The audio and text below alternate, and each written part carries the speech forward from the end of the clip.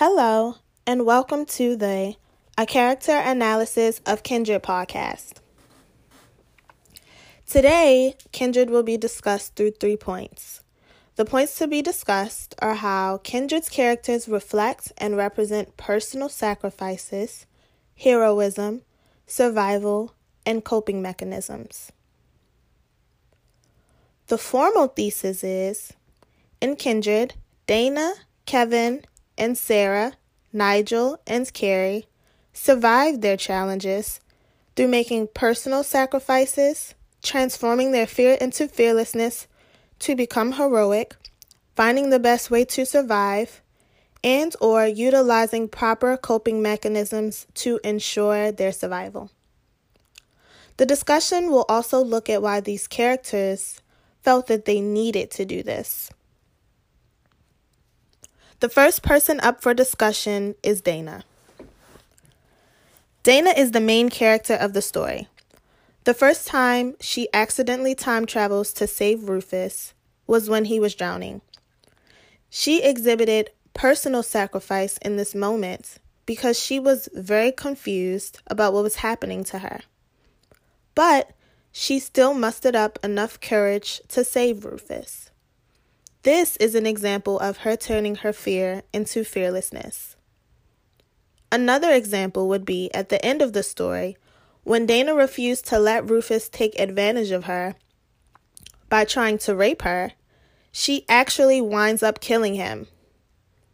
This scene was the most interesting because before Dana kills Rufus, she was intent on finding the best way to survive her time travel circumstances without actually hurting him. After her first couple of trips, she makes a bag that had necessities for when she would randomly time travel to save Rufus. She had a blouse, a pair of pants, underwear, a sweater, shoes, and a switchblade. She also befriended Rufus to cope with having to be in such circumstances. She was reluctant at first, but found a way to humble herself so that she could make her time on the plantation as less stressful as possible. One of the ways Dana did this was taking care of Alice when Rufus raped her and almost killed her. Dana did not want to take care of Alice at first, but she did it anyway. So why did Dana do all of this for Rufus when she despised that he was a slave owner and she despised slavery in general?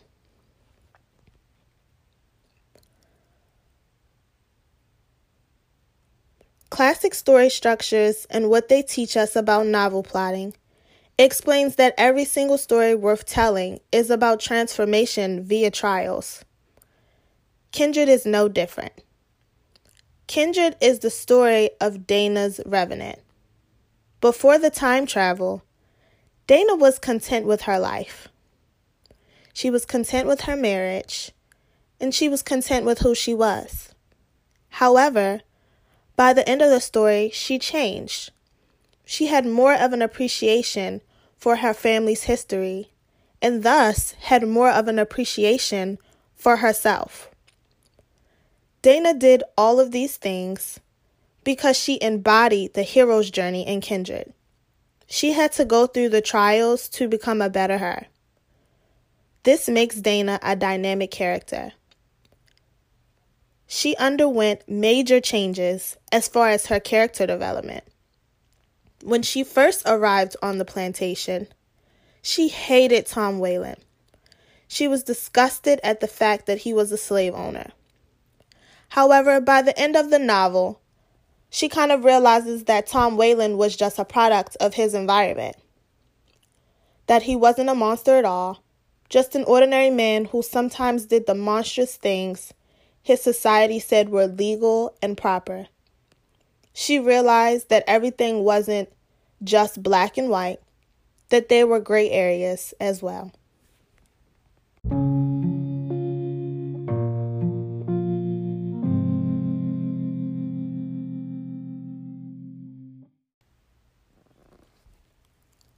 Next up for discussion is Kevin.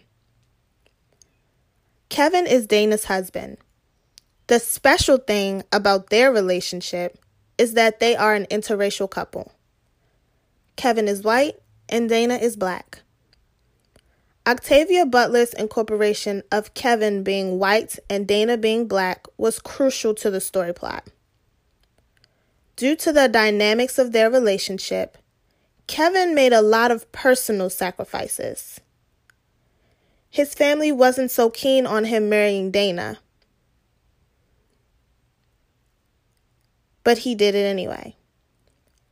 For example, he purposely went through the portal with Dana on her third time saving Rufus. What's interesting is that Kevin had a positive outlook regarding Dana's time travel throughout the beginning stages. However, towards the end, he was starting to get a little rocky with how he felt about Dana's time travel and her time on the plantation. At first, he encouraged Dana to find ways to make sure that she was safe when she time traveled.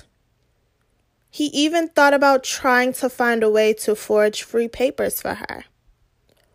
One way that he transformed his fear into fearlessness was when he rescued Dana after Tom Whalen had whipped her for running away. He stood up to Rufus after he threatened them with a gun. Due to the fact that Kevin was white, he wasn't in any real danger, so he didn't necessarily have to find a way to survive and use coping mechanisms.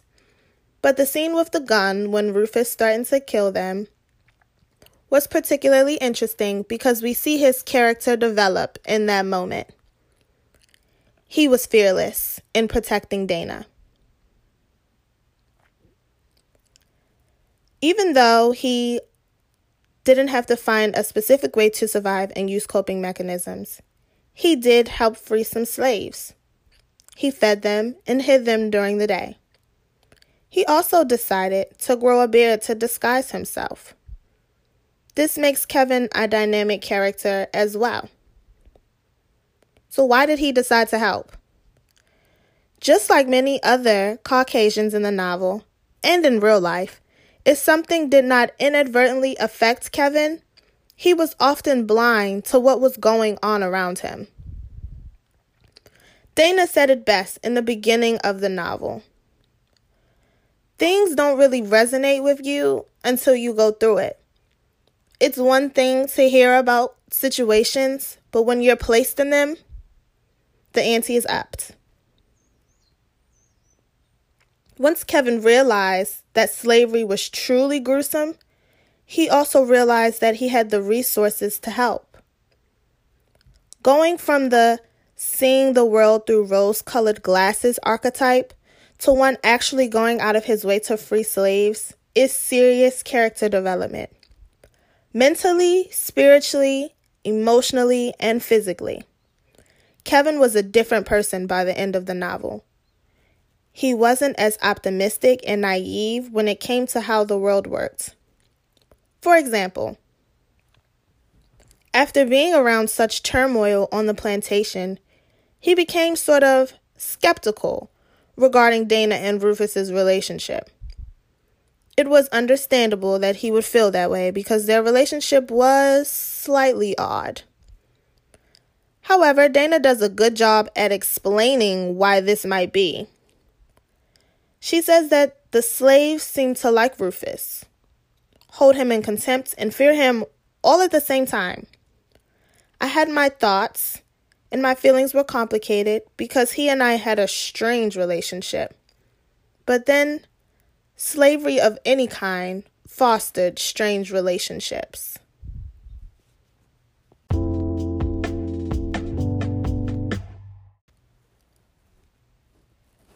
The next people up for discussion will be some of the slaves in Kindred. The slaves in Kindred were all different in how they dealt with their trials and tribulations on the plantation. Sarah, Carrie, and Nigel were amongst the slaves that were successful in ensuring their survival. Sarah was the cook of the house, and she often ran the house in Miss Margaret's absence. She believed in working hard to make sure that she survived. She despised Margaret Wayland, but continued to obey her every command. She says, but it wasn't good enough for white trash Margaret. So she makes Mars Tom sell my 3 boys to buy things she didn't even need. Miss Margaret sold her 3 boys, and she was distraught. However, she continued to take care of the house. Why did she do this? She did this because by making this sacrifice, she turned her fear into fearlessness and sort of became heroic in a sense.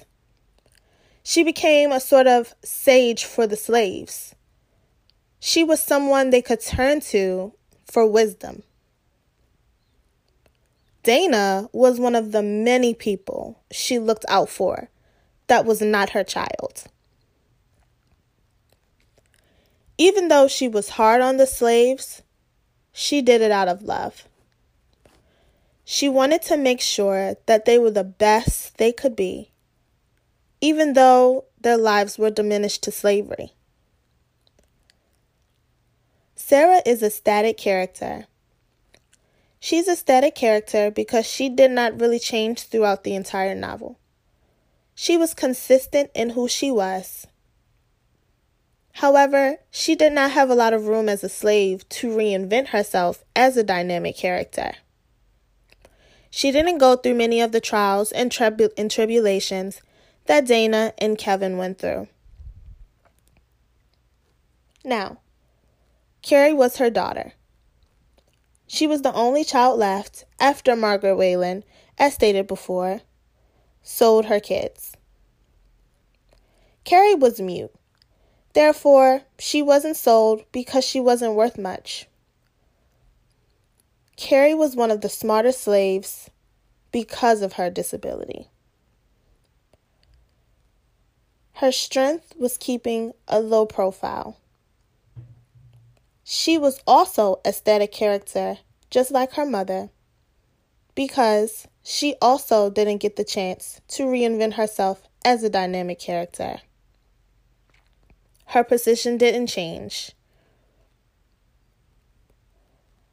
Nigel used his talents to survive.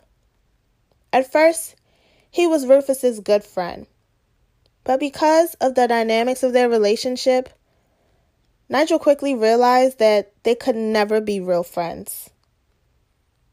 Rufus was master. His family owned him.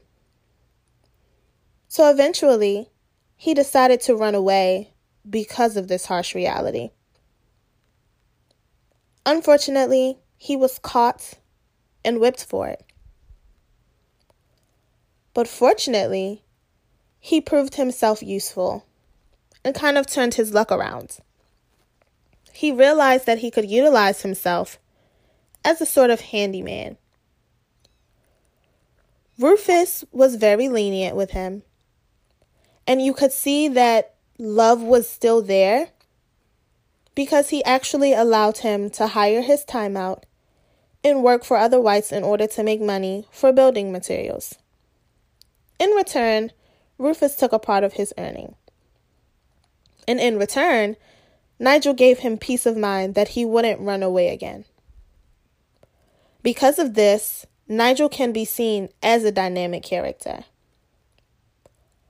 Unlike the other slaves, Nigel turned his rebellion into something that could benefit him in the long run. He did this because he knew that this would be one way to ensure his survival. He knew that he was on thin ice with the Waylands after running away, and was more than likely grateful that he was allowed to live and continue his work.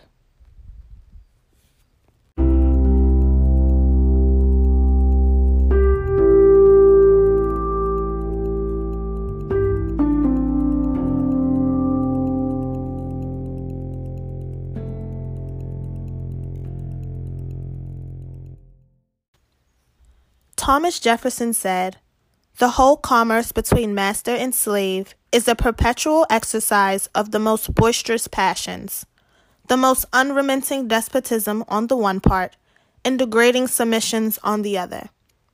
It is the masters versus the slaves in every aspect of the novel. However, there are some things to take away from Kindred. Things are not always black and white.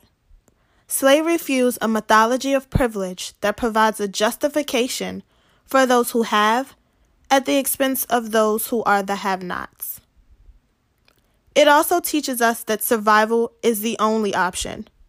Making sacrifices, channeling your fear into fearlessness, and finding ways to cope with it all is just a part of the journey to get through the ride of life. Thanks for listening.